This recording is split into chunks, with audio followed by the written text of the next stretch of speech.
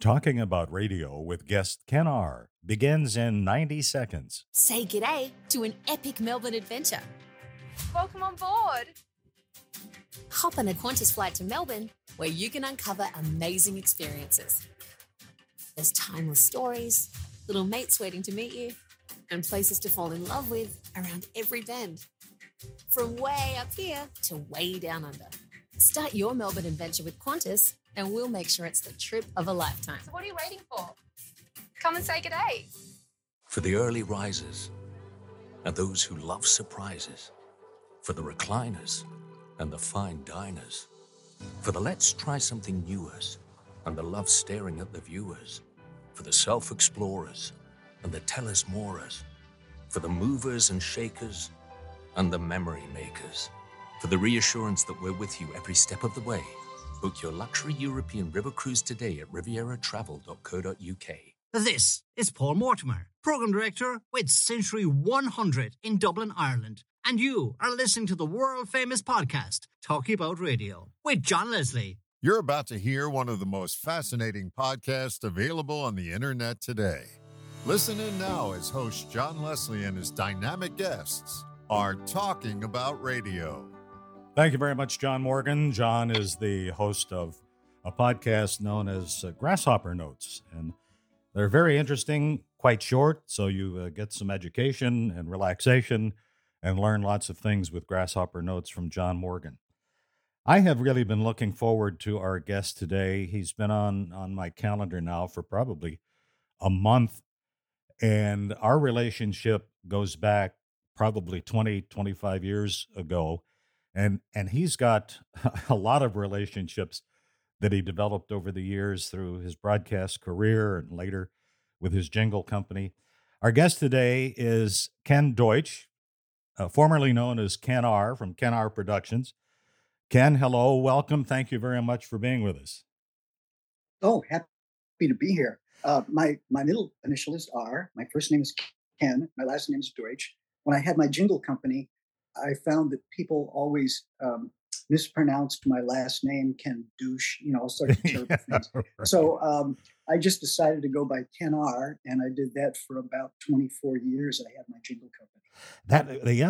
That's a long time, quarter of a century. You had your jingle company, but your love affair with radio started a long time before that. What, back in 70, 71, you were living in Ohio, I guess? Yes. And your first radio station was an FM station, WGLN? Yes. Oh, it was. That was horrible. That was was it? Little FM station in suburban Delta, Ohio, which was a farming community. And the station was put on the air by a couple of local farmers. And their names were Larry and Norman Green, so GLN. Uh-huh. And they just put it on because they wanted to hear some country music, and the station started off being country. Now, how did you get your foot in the door? Did you know at that time that you wanted to? Were you just looking for a job, or were you looking for a radio job? Oh, no, I was definitely looking for a radio job. I had been listening to radio since I was a little kid, growing up actually in Chicago, listening to WLS. Oh, yeah. And we moved to Ohio in 62. And I continued to listen to radio, but was really fascinated by the jingles. And I thought the way to get closest to that would be to become a disc jockey. And so there was actually an ad in the paper on a Sunday.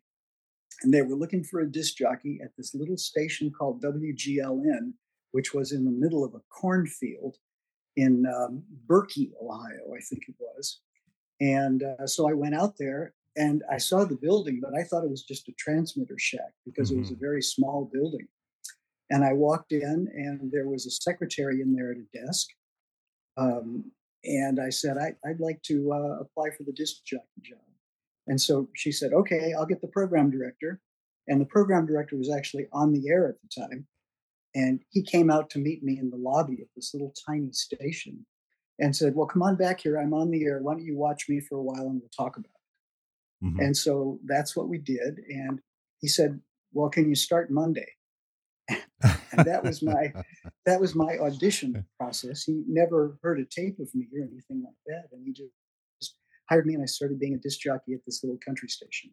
Boy, I wish my track in had been that easy. I had to hang around for like 2 years, get thrown out, and then come back and get thrown, cry.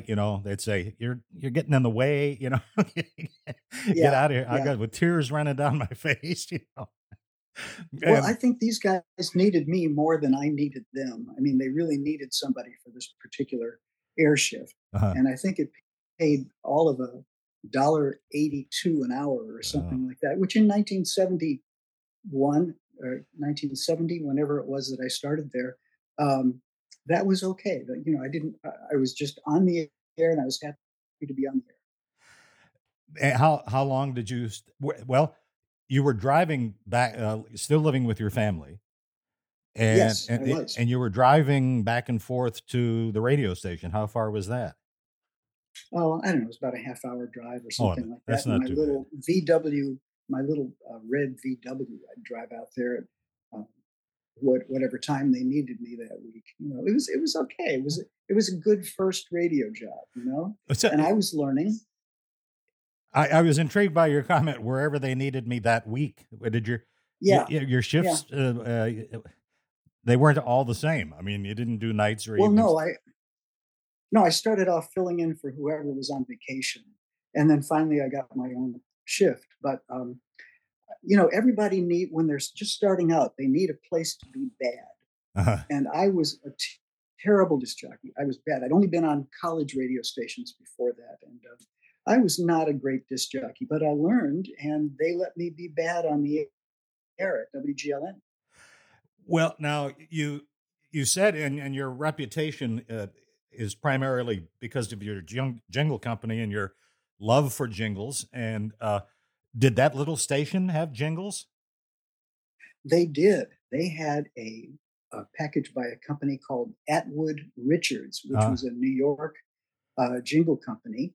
And these jingles were so bad that we had to splice them down to get just the call letters and the first bar, and then just the ending because they had such goofy lyrics and they were so terrible. But that was one of my first jobs was to dub the jingles over to another tape and then splice them down to the shortest possible version. And that's what I did, and that was much better than the original package. Believe me. well, the jingle business became far more sophisticated as years went by. But I'm remembering back to those years. My career started in the '60s, in the mid '60s, and the company then was a company called Pepper Tanner, and Hmm. and they had a unique system because a lot of radio stations couldn't afford jingles, Right. and Hmm. and they had a unique three-way trade system. You're shaking your head, yes. So I'm guessing you're familiar with how that Yeah. works. Oh, very much. It's just a traditional barter system where party number one was the jingle producer. Party number two was another advertiser, such as Decon Rat Baits. And party number three was the radio station. So they would produce this jingle package, and the station would get the jingles. The producer would get some money for it, and Decon Ratbait or whoever the sponsor was would get their commercials on the air. And this they still do some bartering of jingles today. Several companies do that. Jam and TM I know do some bartering even today. Um, I never really liked that system. I thought Yeah, really nobody was benefited by it too much. But most radio stations at some point in the 60s ended up with a little purple pepper or pepper tanner jingle box in their jingle drawer because they didn't cost the station anything out of pocket. yeah, and those commercials for the rat bait didn't necessarily air on your station. Uh, they could air to help pay off that debt. They would appear on other stations in other cities as well. Um, Yeah, they were running them on multiple cities, but we ended up certainly running our share of those. And there was a tanning oil, Tanya. I think Tanya was the name of a product that you put on your skin to tan better. And there Oh, were a yeah. few others. And, whenever you hear those on the air, you knew that they were trading their jingles. Yeah. So after you left your little first station there in Ohio, Mhm. and you were a seasoned professional after the first couple of years, Yeah. where did you go? Well, the station, WGLN, was purchased by the same company that owned WOHO, which was a very popular AM station in Toledo, where I actually live. They were the number 2 station in Toledo, and they were just behind the number 1 station. So they were really, that was really kind of a coup for me. So when they bought the station, I got hired at WOHO in 1972 as a disc jockey, and I stayed there for 5 or 6 years, I think, and eventually worked my way up to program director, reaching my level of incompetence, Yeah. as you do. But I was a disc jockey on WOHO WOHO radio. So yeah, that was big time. Yeah, well, the call letters are familiar. I've heard Mhm. it, and Toledo's not what you'd call a really small market. It's kind of a mid-sized market, and Yeah. you're in the shadow of Detroit, and so it was a nice move for you. And all of this time, you're in there soaking in these radio jingles, and was it in your mind at that time that one of these days I'm going to produce these? Yeah, and in fact, I made some very noble experiments. Uh, I at that time lived in a carriage house, which is like a little 2-story house behind a big mansion. And it's in the early 1900s. It's where they kept the horses and the horse equipment and all that stuff. So I lived in a converted carriage house, and it was quite nice actually. It was a beautiful little 2-story house, and I began to produce some experimental jingles in the carriage house. I had a 4-track quarter tape recorder, Mm-hmm. and I could play several instruments. So I'd play drums, and then I'd play keyboard, and then I brought in some singers, and they sang. And at that time, I of course didn't really know what I was doing. I had been trained in classical music, so I could read and write music, and I'd write out these little jingle charts. And unfortunately, the singers I used couldn't read music. So at that time, so I had to play their parts on the piano, and we had to record all the singers on one microphone. I mean, it was really amateur hour in Dixie, really amateur hour. But it was my first experiments with that. And then um, after I did that for a while, then I did some jingles in a more professional studio, and it kind of grew from there. And by 1977, I had started my own jingle company while I was still working at WoHo, and then I quit WoHo and went full time into jingles.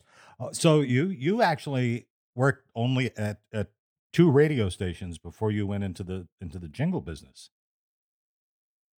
Well, that's not completely accurate, because when I was in college, I Okay. worked at the college station on campus, and I also worked at. I went to college at the University of Michigan in Ann Arbor, Michigan, and there was an adult station there, like a WSPD kind of thing in Toledo, and they hired me to work weekends there, which I continued to do even after I left college. So yeah, I'd worked at a few other little stations along the way. It's interesting. I've learned something over the past year or so. I do voice liners and promos for a lot of stations in Europe and elsewhere in South Africa, and Hmm. um, they call my liners jingles. Uh huh. Yeah. And Yeah. The terminology differs. Yeah. yeah, and when at first when I first started doing it, and I would get a message from somebody in name of Scotland, and they'd say, "Here's the script for your jingle." And I thought, well, Mhm. I'm not going to sing this, man. Uh, you know, and and then I learned, and I have used a line of yours 1,000 times since I was in Toledo with you. We were doing some work, and you and I were having dinner, at a spaghetti Italian restaurant. Oh yeah, yeah, I don't know whether you remember that or not. yeah. And Spaghetti Warehouse. Yeah, and what was the name of it? Spaghetti Warehouse. So, yeah, right. Spaghetti Warehouse. And you used a line that I've used many times. We were talking about singing, and you were describing your singing, and you said they were thinking of replacing the electric chair with my singing. Yeah, yeah. My singing is used as capital punishment. That's correct. Yeah. And my wife will tell you that I cannot sing at all. I write and read music, and I wrote jingles for 24 years, and I, played piano on a few of them, things like that. But don't ask me to sing; it's going to be disappointing. Yeah, that's exactly the same with me. There's nobody in our family. We have communications people all through our family and all through our predecessors, but none of us would dare. We don't even sing "Happy Birthday." I mean, it's just awful. People get up and leave the room if we sing "Happy Birthday." Well, I want to. You talk about doing these voice liners that people call jingles. If I had a voice like yours, I'd probably still be doing them. But my voice sounds kind of like a teenager whose voice never really changed. So I was never a great disc jockey. I was never, able to do the kind of announcing things that you do. Oh, well, thank you. That's a nice compliment. Do I remember, too, that you also did some audiobooks?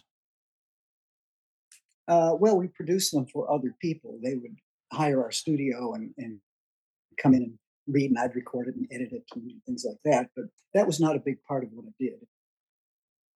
I've often thought about that. In fact, I've got a guest lined up next week who works for a company that does that. And I'm going to find out how. To me, it seems like a real laborsome thing, reading a whole book into a microphone and then probably having to go back and edit it. If I speak absolutely having to go edit it. The reason I didn't really want to do any of that, frankly, is because it's so boring. I'm guessing it is pretty boring. Well, I'm going to get it. We're going to get. The person comes in and reads for hours and hours and hours, and then at that time in the early '80s, you had to edit it with a razor blade, and that was very time consuming and no fun at all. Long about '94, we got our first computer for editing audio, and that made it much easier. Oh yeah, it's still boring. But editing with a digital editor like Adobe Audition or whatever you used is really kind of fun. The fun evaporates after about an hour and a half. Yeah, that's right. It's fun for a little while, but then the novelty wears off, and oh my God, I've got 72 more edits to do on this project, and it's too labor intensive for me. I did early on when we first started our podcast series, and I never thought I would be doing this. I thought I was retired. I live about 3 hours away from you in Winter Haven, Florida. But my good friend John Morgan talked me into doing this, and I've enjoyed it because I've met a lot of people. In fact, the number of people who have asked to be on here amazes me. Last night, I got an email from one of Hollywood's top television announcers, game show announcers, asking if there was room to be on. And of course, I'm going to do that. But early on, what I was going to say was one of the first, and I won't say this person's name, but this person paused after every interaction. Every time I would ask a question, this person would pause, and I had to take out 230 pauses, and it shortened up the program by about 7 minutes. Oh yeah, that's part of the deal. Yeah. But after about 1981 or 82, in my studio that I started, I had put together a vocal group that was really very good. I mean, just amazingly talented, a 5-voice vocal group. That's 2 girls and 3 guys. And they could all read music, which meant I could write out whatever I wanted to write, put it in front of them, and they'd just nail it. That happened pretty soon. And uh, just to get to the end of this thought here, I did that from about 1980 until the year 2000. And so that was, and then I did other stuff in the studio for another 4 or 5 years. But it was great. It was great because we had use of the Pam's instrumental tracks to sing over. And that was by license with John Wolfert, who now owns Pam's and also Jam Creative Productions. And it was a blast. We sang every week for 20 some years. And it was just a joy. In fact, just 2 weeks ago or 3 weeks ago, I had to visit Toledo, which is where my studio was, Toledo, Ohio. And I had a reunion dinner with my singers. Oh, how nice.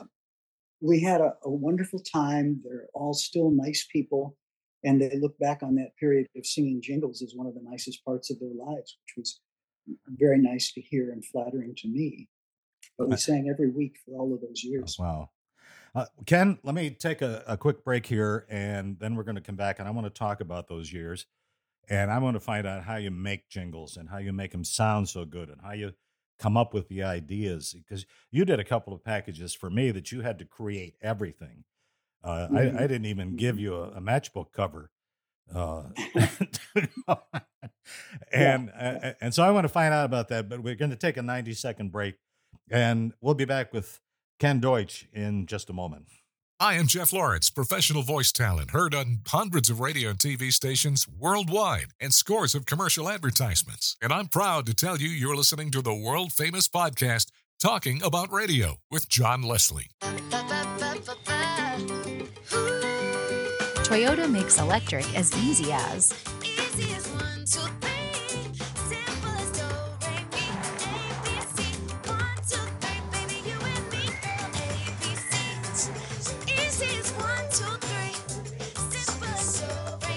All the fun of electric made easy.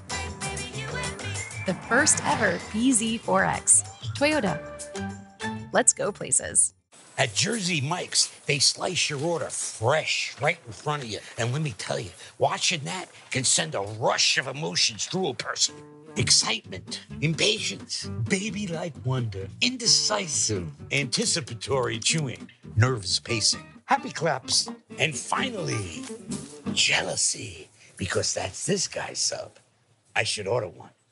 Good idea. Sliced right in front of you. It's a Jersey Mike's thing. A sub above. This is Kai Waza from Radio Green Goddess, Honolulu, Hawaii, USA on Live365.com. And you're listening to the world-famous podcast, Talking About Radio with John Leslie. Ken Deutsch is our guest today. Formerly, were you the president or the CEO, or what position did you give yourself at Ken R Productions? Pretty much everything. I was president of Ken R Incorporated, which eventually became Ken R LLC. And I had, at the height of our studio, I had 3 employees. So it was not a huge operation, but I had a couple of secretaries that shipped out all the packages, and I had an engineer who mixed some of the more routine kind of things and helped me out in the studio setting up mics and so forth. So it was not a big operation, but it was manageable. And we managed to just crank out these jingles. In a typical week, we might do 30 or 40 short ID call letter type jingles, plus a few 60-second commercial jingles. Mm-hmm. So it was really pretty busy and a pretty intense schedule, but it was great. Well, I've got a little. I've forgotten now what these Pro Pack. This is the you did a number of Pro Packs. These are demos, is that right? That went out to various to radio stations. If you have a Pro Pack demo, that gives you a little taste of what is included in an actual Pro Pack. Pro Packs were designed to provide generic jingles for mostly top 40 stations, where they would not say call letters, but they'd say things like weather or sports or solid gold or all of those little phrases. So stations could use them in conjunction with their own personalized jingles. Well, And go ahead. I was going to say, let me play this so that our listeners can hear what we're talking about. This is the quality of the product that came out of Ken's studios in Toledo, Ohio. This is their Pro Pack 1 package.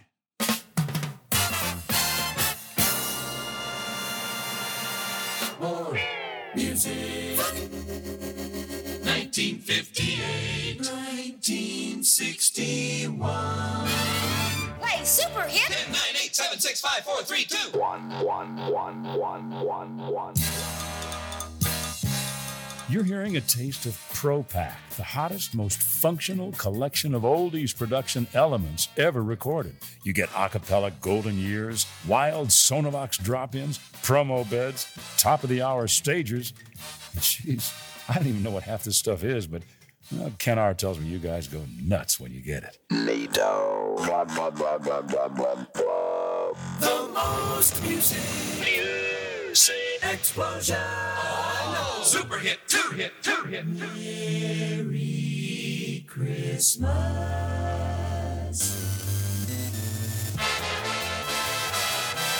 Summer music for play.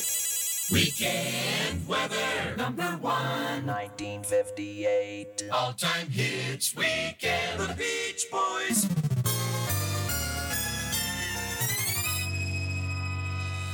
Pro Pack contains over an hour of non-personalized jingles, which are ready to use on the air right out of the box.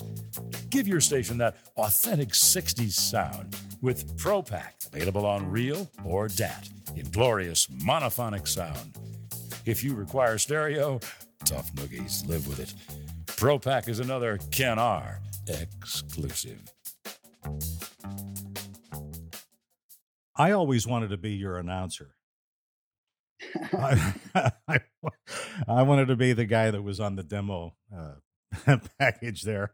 Yeah, I should have used you. I used several different announcers. The guy who you just heard on that he's deceased now, but his name was Stan Wessel, Wessel, and he just had that magic kind of voice, kind of like your voice too. And I used him, and I used some other people. Can't even think of all of their names now, but yeah, that demo was designed.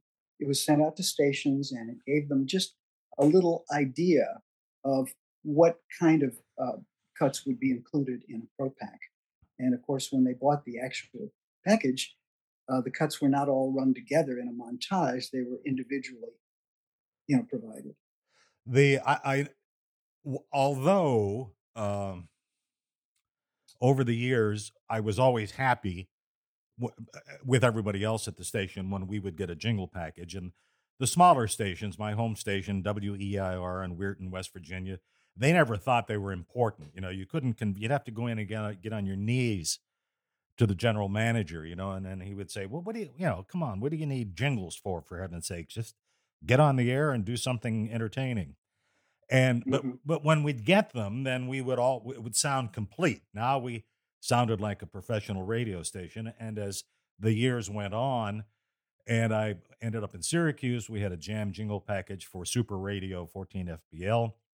And it wasn't until years later, in 1981, that I went to work for a mutual friend, a friend of yours and mine, Michael D. Neff, who unfortunately is also deceased.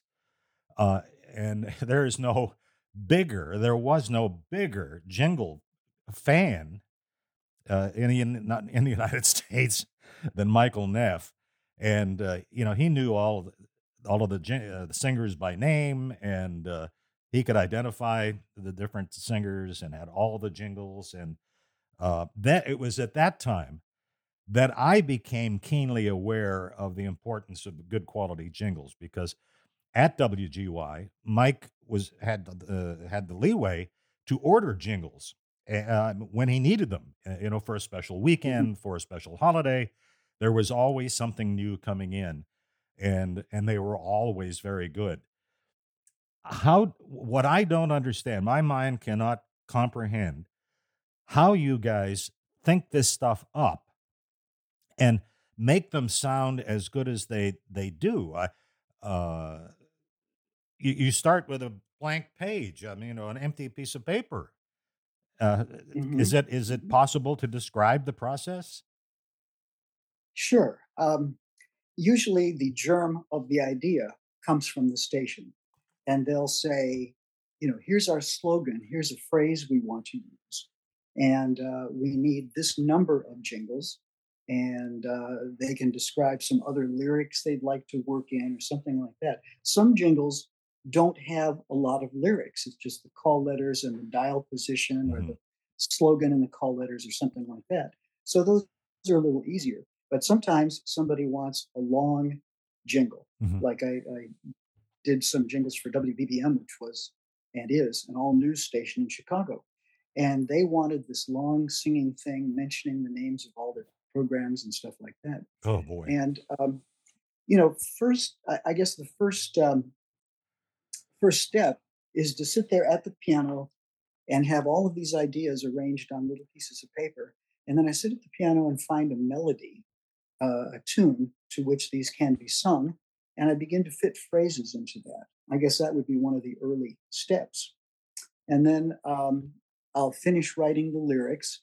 And at that time, depending on when it was, after 1988, we had a fax machine. That's 87 or 88. That's when a fax machine became available. And so we'd fax the lyrics over and say, is this all okay with you? And then the station program director would sign off with that, and then we'd produce it. Most casual listeners to your show don't realize that jingles are recorded in pieces. The instrumental track is recorded first before anything is sung, and then that can be done in pieces too. Sometimes just drums and bass first, and a guitar, then another guitar, then brass and strings. They're all recorded separately by people hearing the previous parts in their headphones and adding their particular talent to it. And then when that's all done, then the singers will come in. We can't get away from the jingles. Yeah, that was my phone. But so the singing is done after all of the instrumental tracks are cut, and usually the singers come in for a 3 or 4 hour session or something like that, and they'll sing a whole stack of jingles. They sing usually for 50 minutes per hour, and they get a 10-minute break, and then they come back in the studio and sing for another 50 minutes. So that's kind of the process in its most basic form. Now, do you stack? I think I read or was reading, and this would have been about Jonathan Walford at Jam, that they take the vocal tracks and then stack it on top of each other 3 times. Well, let me explain what stacking means. The basic definition is you sing your vocal, and it's all mixed, all the 3 microphones usually, the girls, the guys, and the bass singer. Mhm. Each have their own microphone. It's all mixed to one track in real time, and that's the first layer of vocal. And then they'll go back and do the same thing twice, and sometimes 3 times, although most companies don't bother with 3 times.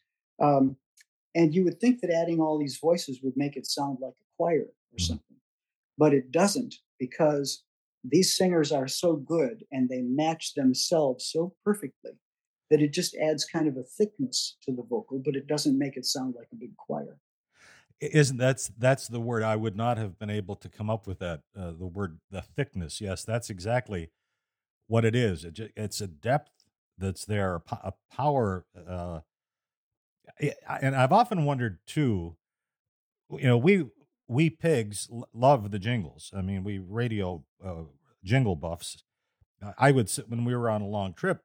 I would take Michael Neff's cassettes and stick them in and listen to his jingle samplers and force my daughter and wife to listen to them. And it was funny. I thought we were.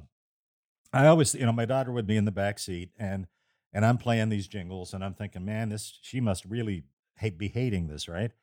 And so she and I and a friend of hers were going on some kind of to a gymnastics event far away. And she said, "Dad, do you have those jingle things? You put one of those in." I want whatever this girl's name was to hear it, and my daughter said to her friend, "You'll really, this is really cool. You'll enjoy this." And I'm sure the Well, friend said, "Oh man." well, my wife and I can't kind of have an unspoken agreement that when we're going on a trip in the car, we listen to what she wants to listen to, either a podcast or the kind of music that she likes, and no jingles are played. Uh, And she knows that I love jingles and I listen to them. You know, I go for a 2 mile walk every morning, and I do other activities during the day, and I always listen to jingles. But no, I'm not going to make my wife listen to jingles. It's just not fair to her. You know, yeah, yeah. she doesn't like them that much. Well, I was very fortunate, I guess. My wife has always been,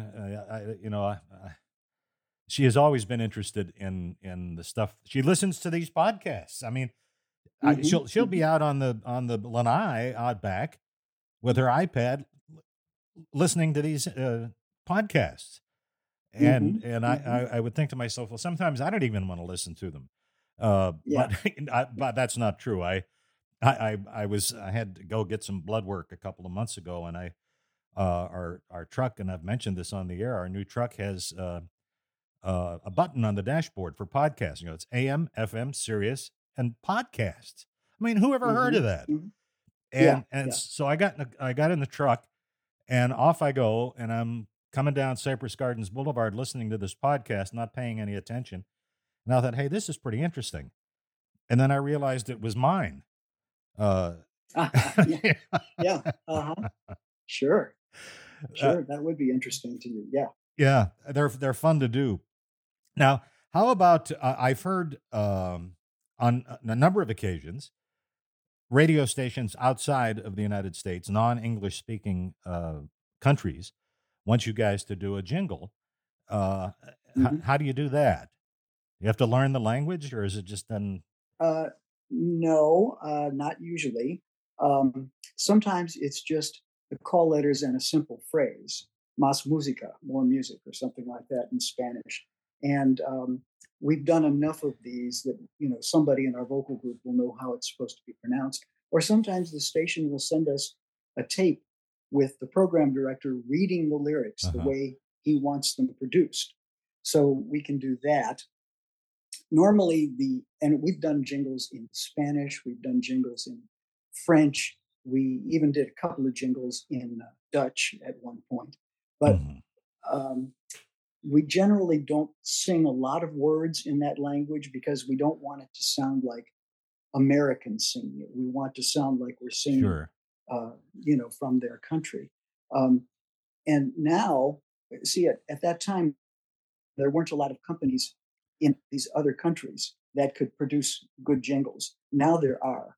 Now there are companies in the Netherlands, there's companies in Mexico, there's Mhm. even companies in Canada that can produce these local jingles more authentically than we could. But at that time, no, we had to figure out how to do it. Sure. We even sang one jingle in Hebrew, Oh, and that was a interesting. little odd. But yeah, we Yeah. did that, and just something you had to do. Well, I did a liner or a jingle, if you will, for a station. Was it in Lagos, Nigeria, or where was it? It was in, but it was Swahili. Hmm. It was a liner in Swahili, Hmm. and Hmm. I I got it. Yeah, with the help of the translator in my iPhone.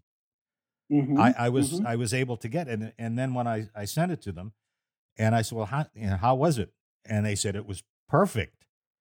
Hmm. And I thought, hey, Hmm. I'm fluent in Swahili. Yeah, I can add yeah. that to my Well, resume.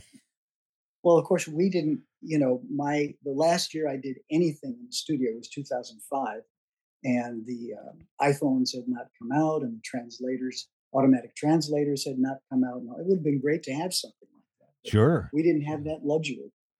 Yeah, you probably never did anything for Russia. Like the Volga boatmen, da da da da. No, never came up. No, I wouldn't suppose. Well, those were I don't know if they had that kind of station. Well, I'm quite familiar with it. I was on assignment in the Soviet Union for about 4 or 5 years, and I worked very closely with Gostel Radio, which is the Soviet national radio and TV system. And in those Mm-hmm. days, there was no private ownership. There is now, Mm-hmm. but in those days, you either listen but they had the networks were different formats. One was the youth channel, and one was the old folks channel, and so if you wanted to hear rock and roll music or their rock music, which just sounds like somebody like the to me it always sounded like when the recycling truck comes around and dumps the can, Yeah, I uh, know what you mean. we're getting close to the end of our time here. That had to be really an exciting time in your life, not only to produce quality jingles and then hear them on various radio stations, but to be your own boss and know that you're creating something from nothing and being good at it. It had to be the probably the best part of your professional career, I would think, more so than the I would first think radio so. station. Oh, absolutely. Radio never really did anything for me, mostly because I never really did anything for radio. But when I had my studio, I was my own boss, and that was very nice. And I had to work a lot of hours because, um, let's say we were singing our jingles on Monday night, and I knew that the singers were going to come in and we'd have like 40 or 50 jingles to do. I had to make sure they were all written out in order, the tracks were all laid out in order, ready to sing. And that was a lot of work because when they come in, they expect to see the charts all written and Mhm. in order. So that was a lot of work, but it was very gratifying because after a certain point, I didn't have to do any selling. People called me, and it became more than I could handle. I actually had more work than I needed or wanted, and so it finally got to me around the year 2000. I was kind of burning out, Mhm. and so I just stopped making jingles to kind of preserve my sanity at that point. But yeah, it was fun, and hearing my jingles on the air from different countries in particular was cool, and the whole experience was just wonderful for me. I was very lucky to be able to do what I did and to have the talent that I had available to me. It was just great. How did you audition? How did you find these singers? Uh, I auditioned the first two, and they were fortunately very talented.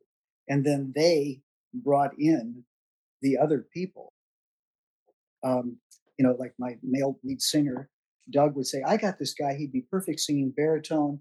His name is DJ. I'll bring him in. He can sing along next session. And so DJ would come in and just be able to read music flawlessly and so forth. They all recommended each other after that point. That's great. Now that I remember, and again, we're getting real close here, but I remember over the years, didn't Anita Kerr do some radio jingles or something along the way? Well, the only connection I had with Anita Kerr is I signed an agreement with her sometime after the year 2000. We were selling licensed jingles from other companies on CD to people. We had Pam's jingles, we had TM jingles, we had Future Sonic, Johnny Man. And then, yes, I signed an agreement with Anita Kerr so that we could sell her jingle packages. And she sent me, I think, either on reel or cassette, copies of all of her jingles, Oh, which wow. I cleaned up and then issued on CD, which were very popular with people. And she was a very nice lady, died a couple of years ago, but very nice lady, very soft spoken. And she was not only a jingle singer, but she and her group, the Anita Kerr Singers, sang background on literally hundreds and hundreds of hit records. Oh, And yeah. that's where most people would know her voice. Yeah. Yeah. Now, when I was in Kansas City, working in Kansas City at KCKN, a country station there, I ran across a studio singer, and she was just a wonderful person, Janie Fricky. Oh, yes. And I know and Jane. I think Janie went became a singer too in some of the jingle factories. Yeah, she sang in particular for TM and a couple other Ralph Stashen and some of the other jingle companies in Dallas. And her voice was always very distinctive, and she was a wonderful singer. Um, I never met her until 2008. And in 2008, a bunch of people got together and held a tribute dinner to Tom Merriman, who was he started the jingle industry in Dallas, but he worked for TM and CRC and later Jam and other companies. And Janie Fricke was at that big tribute dinner, and I recognized her face, and I went over and introduced myself. And she said, "Oh, I know who you are. You produce jingles, and you've written these books about the jingle industry." And she was so nice and so welcoming to me. I'm just a little nobody, and she was a famous jingle singer first, starting in the late 60s and early 70s. And then she was a big time country singer with a lot of hit records. And I was really honored that she even talked to me. Well, in closing, I'm glad you mentioned your books because you have 5, is it? How many? Well, I I've got them written down here. The jingle book, the second jingle book. I notice there's no third jingle book. No. Up and down the dial, and growing up, Glencoe. Yeah, those are my books. They were available on Amazon as e-downloads for a long time, and then I stopped that because, for every book I sold, I'd only make pennies, and Amazon would make all the money, Yeah. which I didn't like. But now my books are all available from jinglesamplers.com.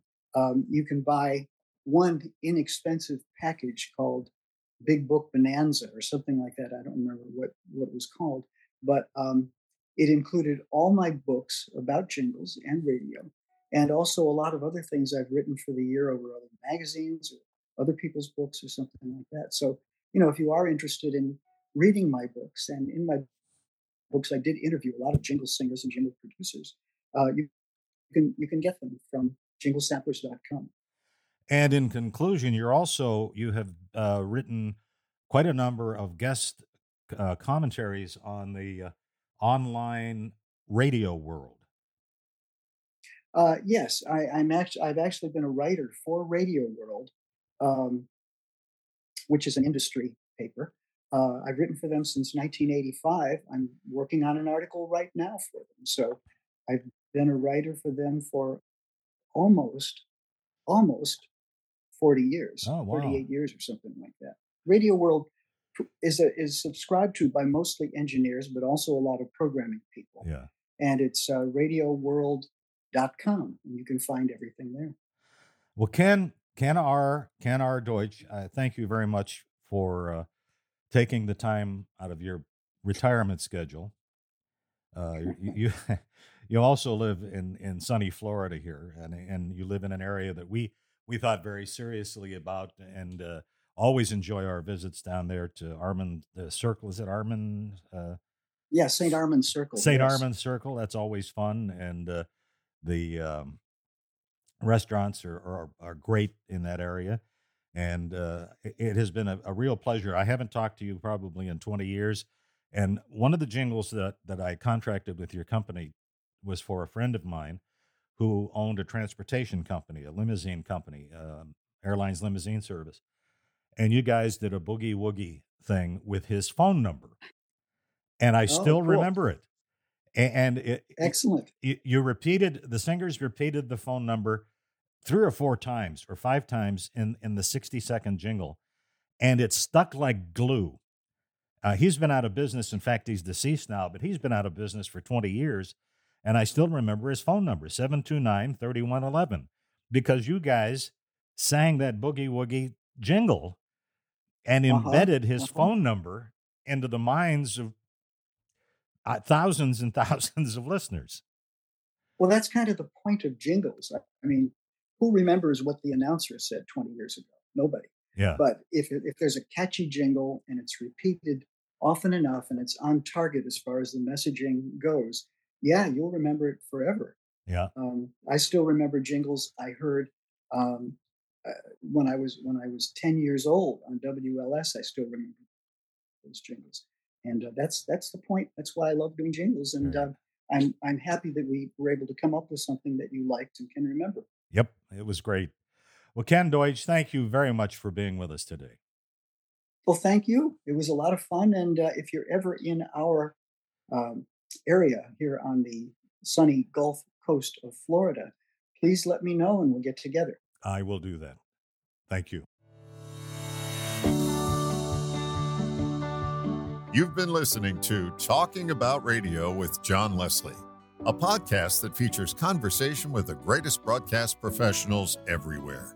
If you'd like to be a guest on Talking About Radio and share your favorite radio stories, just send an email to talkingaboutradio@yahoo.com. Thank you for listening.